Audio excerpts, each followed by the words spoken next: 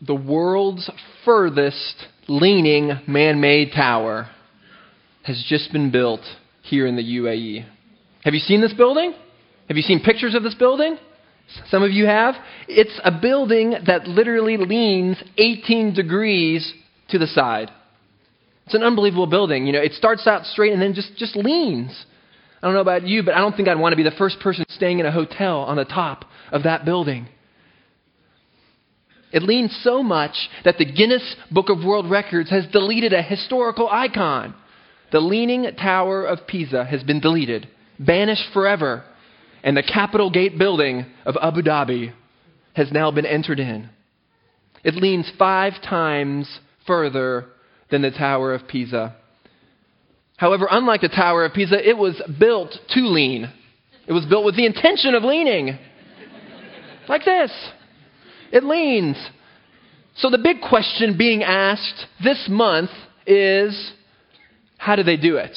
How do they build this tower to lean 18 degrees to the side? Well, if you read about it on Wikipedia and other places, you can find truth about this tower. And for the first 12 floors, they built it just like any normal building, stacking floor plate after floor plate right above one another. After the 12th floor, they started building them on top, but a little further forward to create this lean of 18 degrees. But in order for the building to stay sturdy and to protect those hotel guests on the top floor, they had to build a super strong and sturdy exoskeleton inside this building. They built it with concrete and steel to carry the weight of the floor, as to not need pillars and as to keep the lean. So there's a lot going on in this building that one cannot see from the outside. There's a whole lot going on to keep this building stable. See, for this building to work, it needed some serious internal stabilizers. For a tall building, even just here in the UAE, built on sand, in the heat and with the wind, that's one thing. But then to build it in world record fashion needed quite a strong support system internally for it to work out. As I read about the Capitol Gate building this week in preparation for the sermon, I realized that this is a lot like our lives. Our lives here in the UAE can be incredibly unstable, right? In most of history, most people in most times in most places lived in the same place, did the same job. Basically, you did the same job your mom or father did, and you followed suit. Here, obviously, we have all moved here from somewhere else, or we grew up here away from our home country, doing various jobs. And today, we know that our jobs may be unstable, our finances are unstable, our families are unstable, our feelings are unstable. Not to depress us this morning, but a lot of these things are unstable. That's just the reality. They're unstable. But the one thing these days, the one thing we can be sure of is there's only a few things we can be sure of. Right? Well, as you think about that this morning, what about you this morning? As you face unstable times, are you a person who has an internal structure that's perhaps not quite stable? Is there something going on beneath the surface that's not right?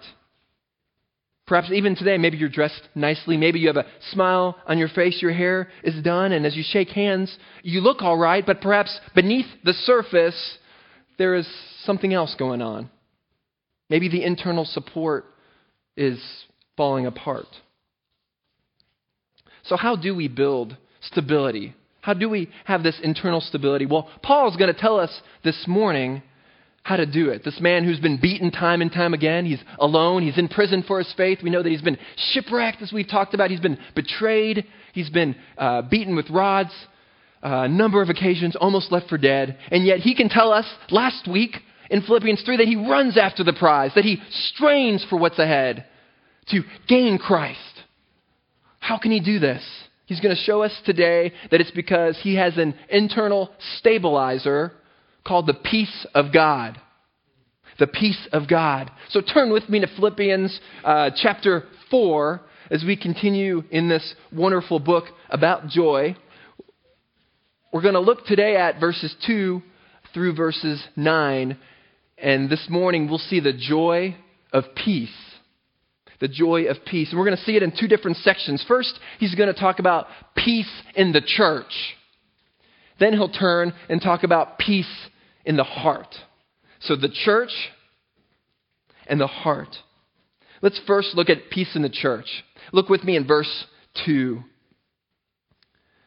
I plead with Euodia and I plead with Syntyche to agree with each other in the Lord. Yes, and I ask you, loyal yokefellow, help these women who have contended at my side in the cause of the gospel, along with Clement and the rest of my fellow workers whose names are in the book of life. Rejoice in the Lord always. I will say it again. Rejoice. Let your gentleness be evident to all. The Lord is near. Let's stop there. Now here's the situation. There's two women, Euodia and Syntyche, and there's a big problem between the two of them. They're fighting, and they can't seem to get past it.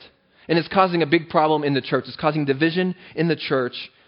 But notice that the text doesn't just say these are two ordinary women in the church. It says that these are women who have worked with Paul in the cause of the gospel. They have been gospel workers with Paul on the forefront of evangelism in Philippi, doing ministry with Paul and under Paul's leadership. And notice in Paul's rebuke, there's no hint of heresy or immorality in his rebuke. And we know that Paul's not afraid to call people out, isn't he? You see the whole book of Galatians. He says, you foolish Galatians, get it right. Stop believing that stuff. He gets in their face. He calls them out. We even see that he calls Peter out for a compromising behavior, compromising action. So Paul gets in your face if you're pushing forth some heresy or believing in some way to lead others astray. He'll get in your face. He'll also call out specific sin. We see that as well. He's not afraid to do it to protect the church. But now here's what we need to see here. This is not a primary doctrine issue or a specific sin, but it is a severe enough problem for Paul to include it in the letter. And he calls these two ladies out by name. This letter would have been read publicly to the church. Can you imagine these ladies, how they would have felt with their names read aloud in front of the whole church?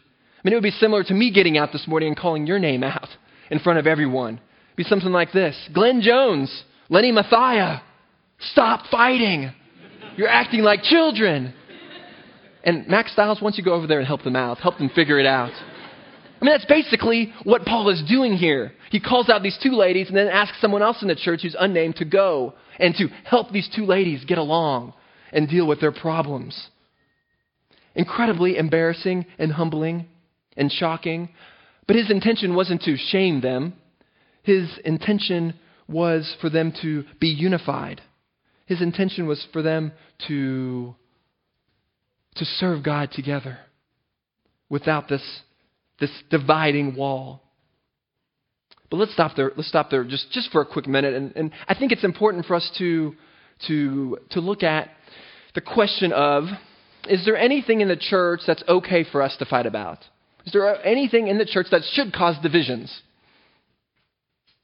I think there's about two things. I've mentioned them briefly. But as a church and as a church member, we always fight against sin and we fight against false doctrine. We always fight about those things. We don't let those things go. First, we fight about sin. We do that because of the purity of the church. This is why we take sin so seriously, because it can destroy the church and ruin our witness. So in verse 3, Paul's asking the church to help these ladies.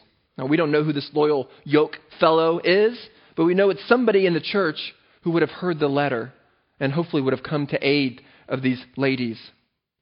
Incidentally, this is why we have church membership. As Mac mentioned, this is why we are moving our church towards creating our first membership up in September and October. We form that so that we can get to know one another, so the church leadership knows who's in the church, who's committing. We can get a sense of how people are doing spiritually to help aid in our spiritual growth and fight sin together. As a church, we need to always fight and disagree with the sinner who won't repent, who won't come to an agreement to fight it. See, we need the church. Each of us needs the church. You need the church and I need you. We need one another to fight sin together, to grow spiritually. And so we always fight against the sinner who is unrepentant. And so in church membership, we have something called church discipline when a member of our church won't fight sin, won't deal with sin, won't repent. we deal with it with the church to help them, hopefully restore them, that one day they will repent. So that's one thing we fight against the unrepentant sinner. The second thing, we fight against false doctrine. We always fight and divide over false doctrine. And this doesn't mean just any doctrine.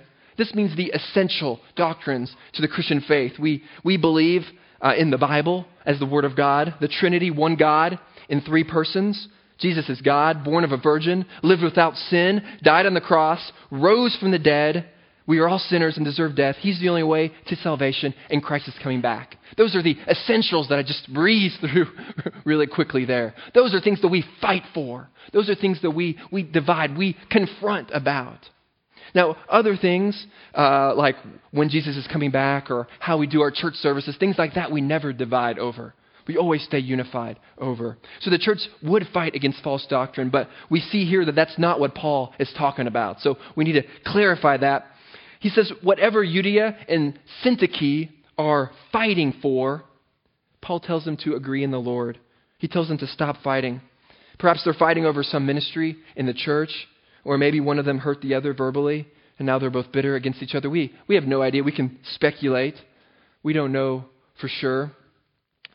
Now, while Paul doesn't tell us what they're disagreeing about, he also doesn't tell us, he also doesn't seem to take a balanced look at each side and who really is wrong in the dispute. He doesn't say to one or the other, you're wrong, go and apologize to your sister. He doesn't sit on the fence and say, well, there are two sides to every story. You're partly right, you're partly wrong, so kiss and make up, come together. He doesn't do that either. It's not a matter of who's right and who's wrong, or what rightness or wrongness exists on each side. Paul says, I plead with Euodia and I plead with Syntyche. He pleads with both of them. No doubt each lady thought they were right, the other was wrong, but Paul says each is under the same obligation to go to the other, to apologize, to be unified. Each one is to make the first move. You know, relationships are just messy sometimes. They're just messy. Perhaps this was a situation when one wronged the other, but neither is to wait. Neither is to wait for the other. And this is true for us. Maybe you can't see how you've hurt another person, but we're still to go to that person and apologize for hurting them. Maybe even confessing you don't know exactly why you've hurt them, but apologize for hurting their feelings and talk it through and be unified. Never pointing the finger that it's the other person's fault that they're hurting. Well, Paul gives us further help on what will bring peace to the church. Look again at verse 5. He says, let your gentleness be evident to all. The Lord is near. What will help bring peace to the church? Paul tells us gentleness. That's not at all what we'd expect from him at this point, because it's not what we want to be known for, is it? I mean, how many of us want to be known for in this life gentleness? Instead, perhaps we've wanted to be known for good looks or a sense of humor or wealth or status. Or perhaps you're more pious and you want to be known for your Bible teaching skills or your prayer life. But Paul cuts to the heart of the issue and he says, be known for gentleness. Let it be evident to all. Imagine if each of us were known for this. If each and every one of us were known for gentleness, it would transform our lives. It would transform our church. If each of us were kind and sensitive, not in competition, but in partnership. And Paul says we are to do this because the Lord is near. Did you catch that? We don't know for sure if Paul's talking about the nearness of the Holy Spirit we see in John 14 and other places, or the nearness of his return. Though it could be both. Either way, Paul is giving us the idea that God himself is near. We haven't been left alone. Maybe you're struggling to be gentle with the person you're in conflict with. Consider that the Lord is near and he will one day set matters right. We can trust in that. You don't have to take the pressure of setting matters right on your own. Suppose with me for a moment if Jesus entered the room where you and your friend were seated, and suppose there was no doubt in anybody's mind as to Christ's identity. How would you respond if you're there with the friend that you're disagreeing with? Would you immediately rush up to Jesus and show him how amazing you are and argue that it's that person's fault as he shows you his scars? Would you even be concerned about self-promotion and arguing that you're right? Paul's telling us, let your gentleness be known to all, even those you're in disagreement with, because in fact, the Lord is near. What Paul is reminding us is the reason we can't often deal with other people or our circumstances is because we have forgotten who we are. We've forgotten what Christ has done. Remember last week, we said that we're a citizen not of this country or our home country, but we're a citizen of heaven. And those brothers and sisters in Christ that you are divided from are also citizens. You're fighting with one who has been bought by the blood of Jesus when you fight with another Christian. This is a good time to remind us that next week we're celebrating the Lord's Supper. This is a meal that believers in Christ take part as a memorial to Jesus' death on the cross for our sins. And the Bible is clear that we are not to take part in it if there's any unrepented sin that we haven't dealt with yet. So I encourage you this week to assess if in your life there is sin that hasn't been dealt with yet, if there is sin that you haven't repented of, in particular with somebody else in this congregation. So fellow Christian, I ask you today, is there someone in this church that you are unreconciled to? Are there relationships that are out of joint? Are there people that you're ignoring? Is there any bitterness in your heart? Do you have anger towards one of God's children? See, God knows your heart. He knows it. And you can't come to our church services and worshipfully sing praises to God while you're bitter at a fellow Christian as they sing praises to God on the other side of the room. God is in no way honored by that.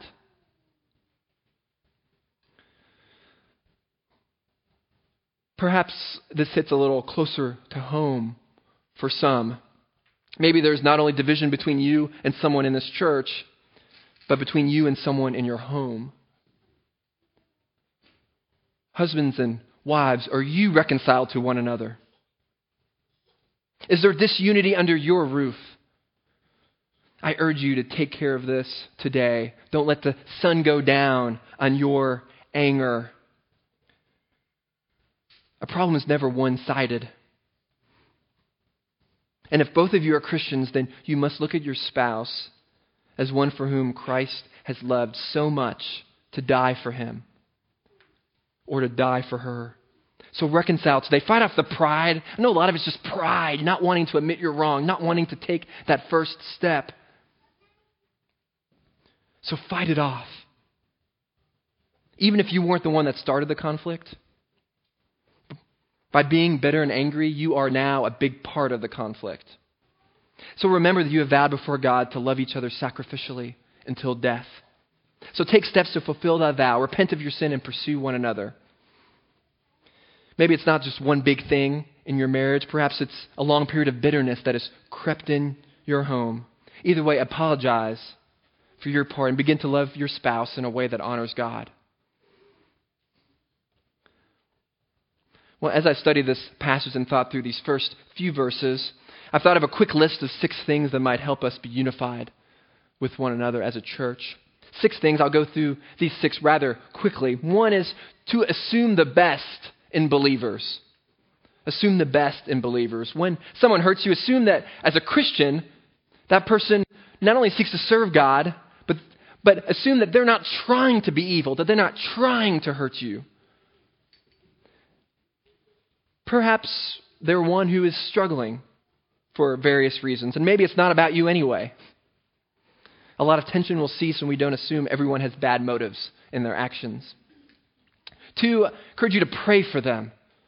Ask for God to bless them and to heal your relationship. The more and more you pray for someone that's hurt you, the more your affections for them are stirred by God. Thirdly, get clarification from someone who hurts you. Get clarification from one who hurts you. We have over 50 different nationalities here in our church. It's wonderful. It's one of my favorite things about being here in Dubai. I love it how we have potlucks where you can have pani puri next to Dunkin' Donuts, next to a plate of hummus, all spread across the table. I love it. I love how you can get to know not only different foods, but different people from all around the world. It's been a great blessing for me. I've learned a lot from each of you, both personally and spiritually. It's been a wonderful time. But in the process, it's likely that we all say things to one another that are misunderstood and are oftentimes even hurtful. So let's be careful to get clarification from others rather than let bitterness creep in. And perhaps in the process, we'll learn to appreciate our different cultures even more. Well, fourthly, be quick to forgive. Be quick to forgive.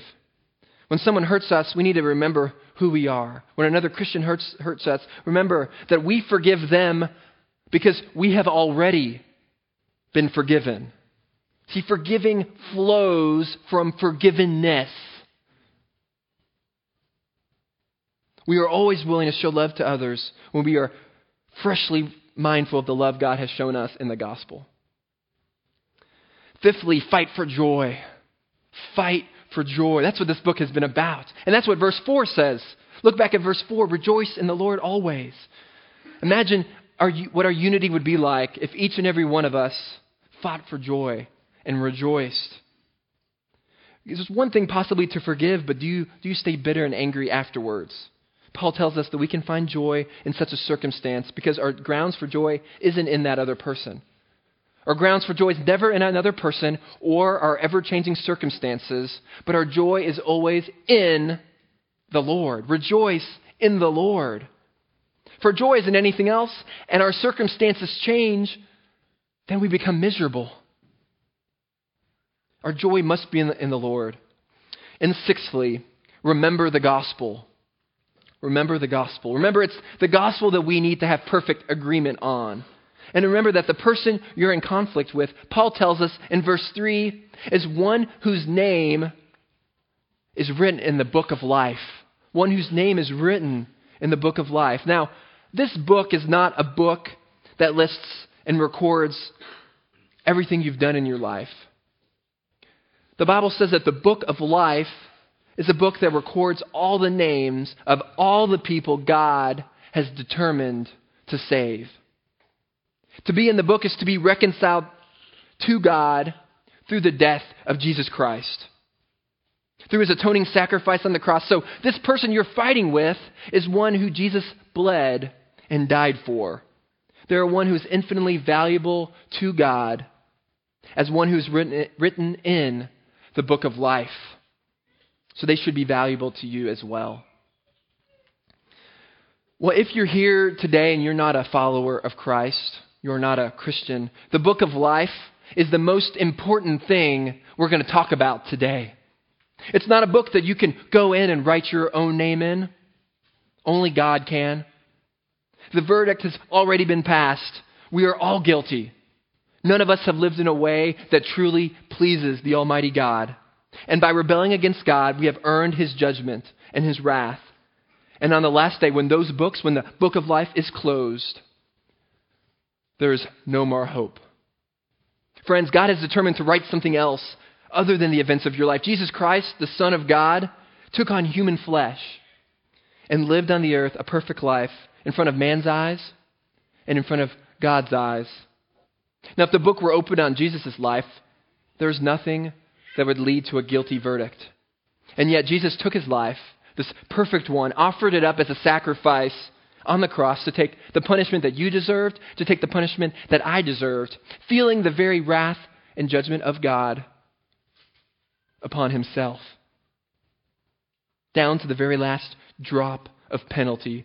And to prove that God accepted the sacrifice, we know that 3 days later, Christ rose from the dead. And now is seated at the right hand of the Father.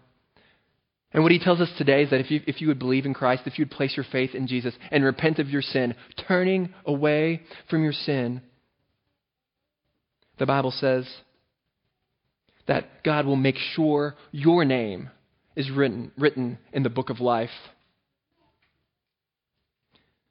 I urge you today, there is no more important truth to deal with than that today.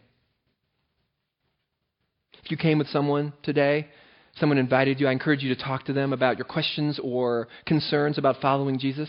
Or come and talk to me or any of the staff or elders after the service. We would love to talk to you about these things of first importance. So the first thing that we see here is peace in the church. Peace in the church. Now, Paul's going to transition to the second part of the passage, to the second point, peace in the heart. Look with me at verses 6 through 9. Do not be anxious about anything, but in everything, by prayer and petition, with thanksgiving, present your requests to God. And the peace of God, which transcends all understanding, will guard your hearts and your minds in Christ Jesus. Finally, brothers, whatever is true, whatever is noble, whatever is right, whatever is pure, whatever is lovely, whatever is admirable, if anything is excellent or praiseworthy, think about such things. Whatever you have learned or received or heard from me or seen in me, put it into practice, and the God of peace will be with you. Now, this passage really hits home for me. Anxiety. Anxiety really comes down to worrying about the future. And worry is really unbelief that God really does mean good for me and for him in the future. But the future is a place that God already knows about. And not only that, but he planned it, and now he stands outside of time. He stands outside of time in total control over all of your circumstances. So what do you and I have to be anxious about? So even when we get that terrible phone call, what do you have to be anxious about in that moment? Which one of you, by worrying, can add a single moment to your life? Which of you, by worrying, can change the thing you are worrying about? Now, this is hard. This is hard. I know I am so anxious. This is a struggle of mine. Even in the little things, I have reminded of my anxiety. I'm reminded every time I get on an airplane. It comes just for a split second in the middle of the flight. When we're up in the sky and we hit some turbulence, and instantly I remember that we're 10,000 meters high in the sky, flying in a metal cylinder object, 10,000 meters over a big sea, big ocean with nothing underneath me. And just for a split second, with some deep turbulence, I get nervous, get a little anxious. But it also comes in bigger things. Like when I was outside of that operating room a few weeks ago, waiting for surgery on my elbow, nervous both at the time for the surgery itself and whether it would get canceled, whether I would have it or not. But see, God is in control. He was in control that entire day. He's planned all things for our good and for his glory. But Paul knows this is a struggle for us. God knows it's a struggle for us. And so he gives us here the cure for anxiety. This is the great medicine for this incredibly painful and distracting disease. He gives us 3 things to achieve peace. He tells us to pray, to think about holy things, and to act in obedience. To pray, to think, to act. Now, this morning, I just have time to focus on the first one. I want to spend time on the first one to pray because it's been revolutionary for me and helpful for others, and I hope it'll be helpful for you as well. Look at verse 6. Paul tells us if you want to get rid of worry, if you want to get rid of anxiety, pray. But not only pray with, what does it say? Pray with thanksgiving. He gives us a specific kind of prayer. Now you might say, how can I pray like that when I don't know how God is going to answer? How do I thank God if I don't get that job? Now, what Paul's urging us to do here is that you and I actually thank God ahead of time for the entire range of responses. You have to envision all responses ahead of time and to pray with thanksgiving. Now, this is easier said than done. Much easier said than done. But this means we pray something like this. God, I really want this surgery, and I pray for healing, but you are a good God. And even if this surgery doesn't happen, I thank you, and I'm excited to see what you have planned in my life during this time. And I pray you'll give me grace, the grace that I need to follow you through whatever paths you take me on. See, this is a God that we have here is one who knows so much more than we do. And in prayer, when we pray with thanksgiving, we begin to see the world through the eyes of his wise love. Anytime you're suffering, you must insist to see it through the cross. Think about the cross for a moment. Now, why did the disciples run away? Why did they run away scared and crying? It's because they were looking at the cross and they were saying, nothing good can come out of this. This terrible tool of execution.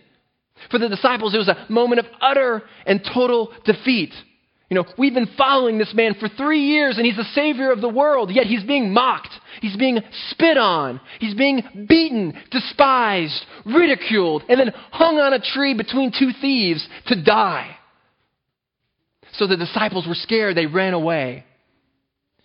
We see that Peter, we give him we pass a lot of judgment towards him because he turns down these different people that come up to him. He turns away from Christ. He says, I don't even know this man. And then he weeps right after he denies Christ the third time. And then he runs away. And we don't even know. It looks like all the other disciples have ran away. Why did they run away? It's because their Savior was defeated. Dying. Dead. But we know when we look at the cross that we are looking at the greatest moment of love and wisdom in the history of the universe. The disciples just didn't see it that way.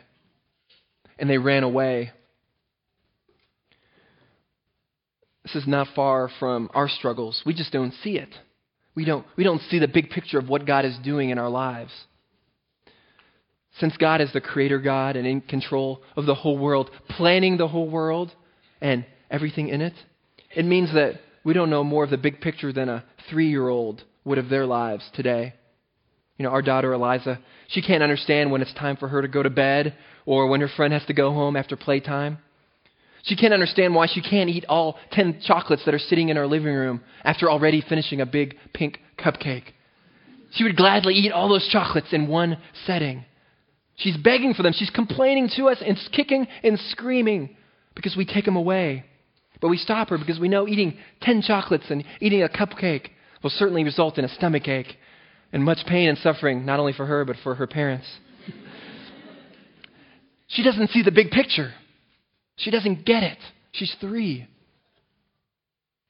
She doesn't know what's best for her. As it is with us, since we have a sovereign God in control of everything, there is no way that we can see more of God's picture than a young child can see of theirs. It wouldn't make sense if everything made sense. Do you see that? We don't see the big picture, and yet here we're instructed by Paul as the medicine for anxiety to pray with thanksgiving because remember Romans 8:28? That God works all things together for the good to those who love him and are called according to his purpose. He works all things together for our good and for his glory. So every surgery cancellation is for our good and God's glory. Every loss of a job is for our good and God's glory. Everything that happens in our lives is for our good and God's glory. And so we thank him if he doesn't provide that job for us. We thank him if he doesn't heal us. And we thank him if he does. John Newton, the great hymn writer, once said, "Everything God lets through must be necessary, and everything he doesn't let through couldn't be necessary." And so because of God's wise love, a few weeks ago when you knew I was going into surgery, even though those operating room doors went open and I began to get wheeled in, it couldn't have been necessary for me to go through surgery that day because it wasn't part of God's great plan. So even in that moment when I was devastated initially and couldn't understand why, we realized that it was for my good and God's glory. So in our trials, in our circumstances, we are called to pray with thanksgiving as the medicine for our anxiety. Do you do this on a regular basis? Do you pray about your worries, or do you just worry about your worries?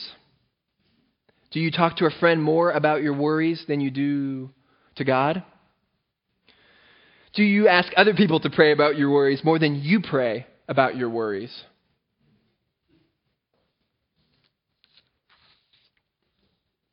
Are your prayers filled with thankfulness to God, or just a laundry list of your needs and wants?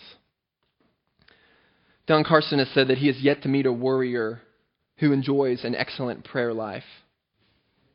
And that's because verse 7 tells us what happens to us when we pray with thanksgiving. Here's what God tells us He's going to do with the anxiety in our hearts. He says, "And the peace of God, which transcends all understanding, will guard your hearts and your minds in Christ Jesus." Paul says God will fight off that anxiety and He will give you His peace. A confident trust in God's wise control over your life. He's going to give you that peace. Have you ever noticed that verse doesn't say we'll get all we ask for? We might expect the verse to say, pray with thanksgiving and God will give you your request. But the goal is not the stuff. It's peace.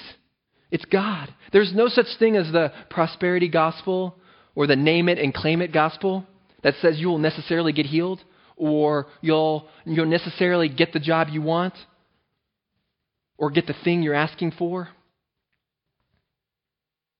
Paul says, pray with thanksgiving and God will give you peace. He may not give you what you ask for, but He promises something so much better. He promises peace.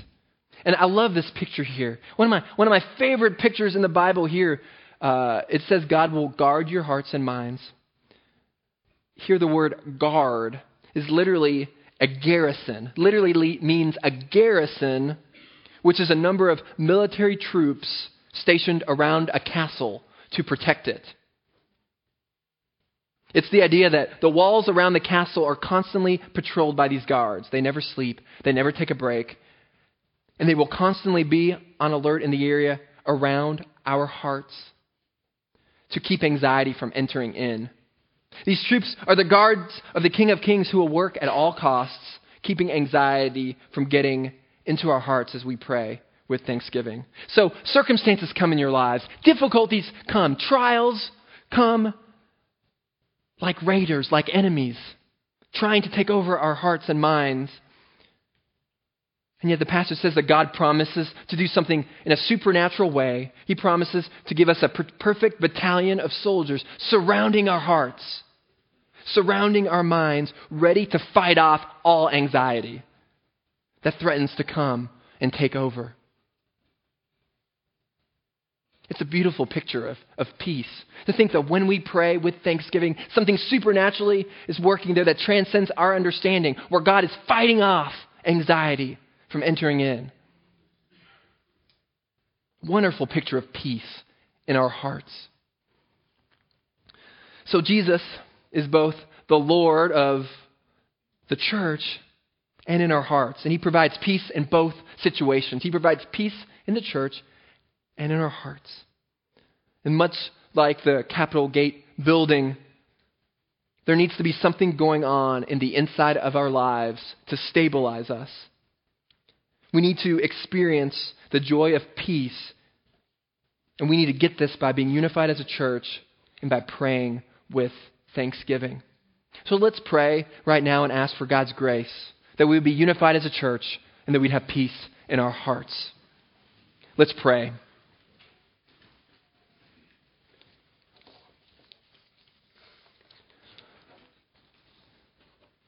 Father, we ask that even today, would those in our church be unified with one another through the gospel? Would there be no division among us? Would all broken relationships be unified through Christ? Would all marriages be reconciled at the foot of the cross? And would we experience peace both in this church and in our hearts? Help us to trust in your sovereign grace and rely on you in times of trial, praying with thanksgiving for what you're doing in our lives. We pray these things in Christ's precious name. Amen.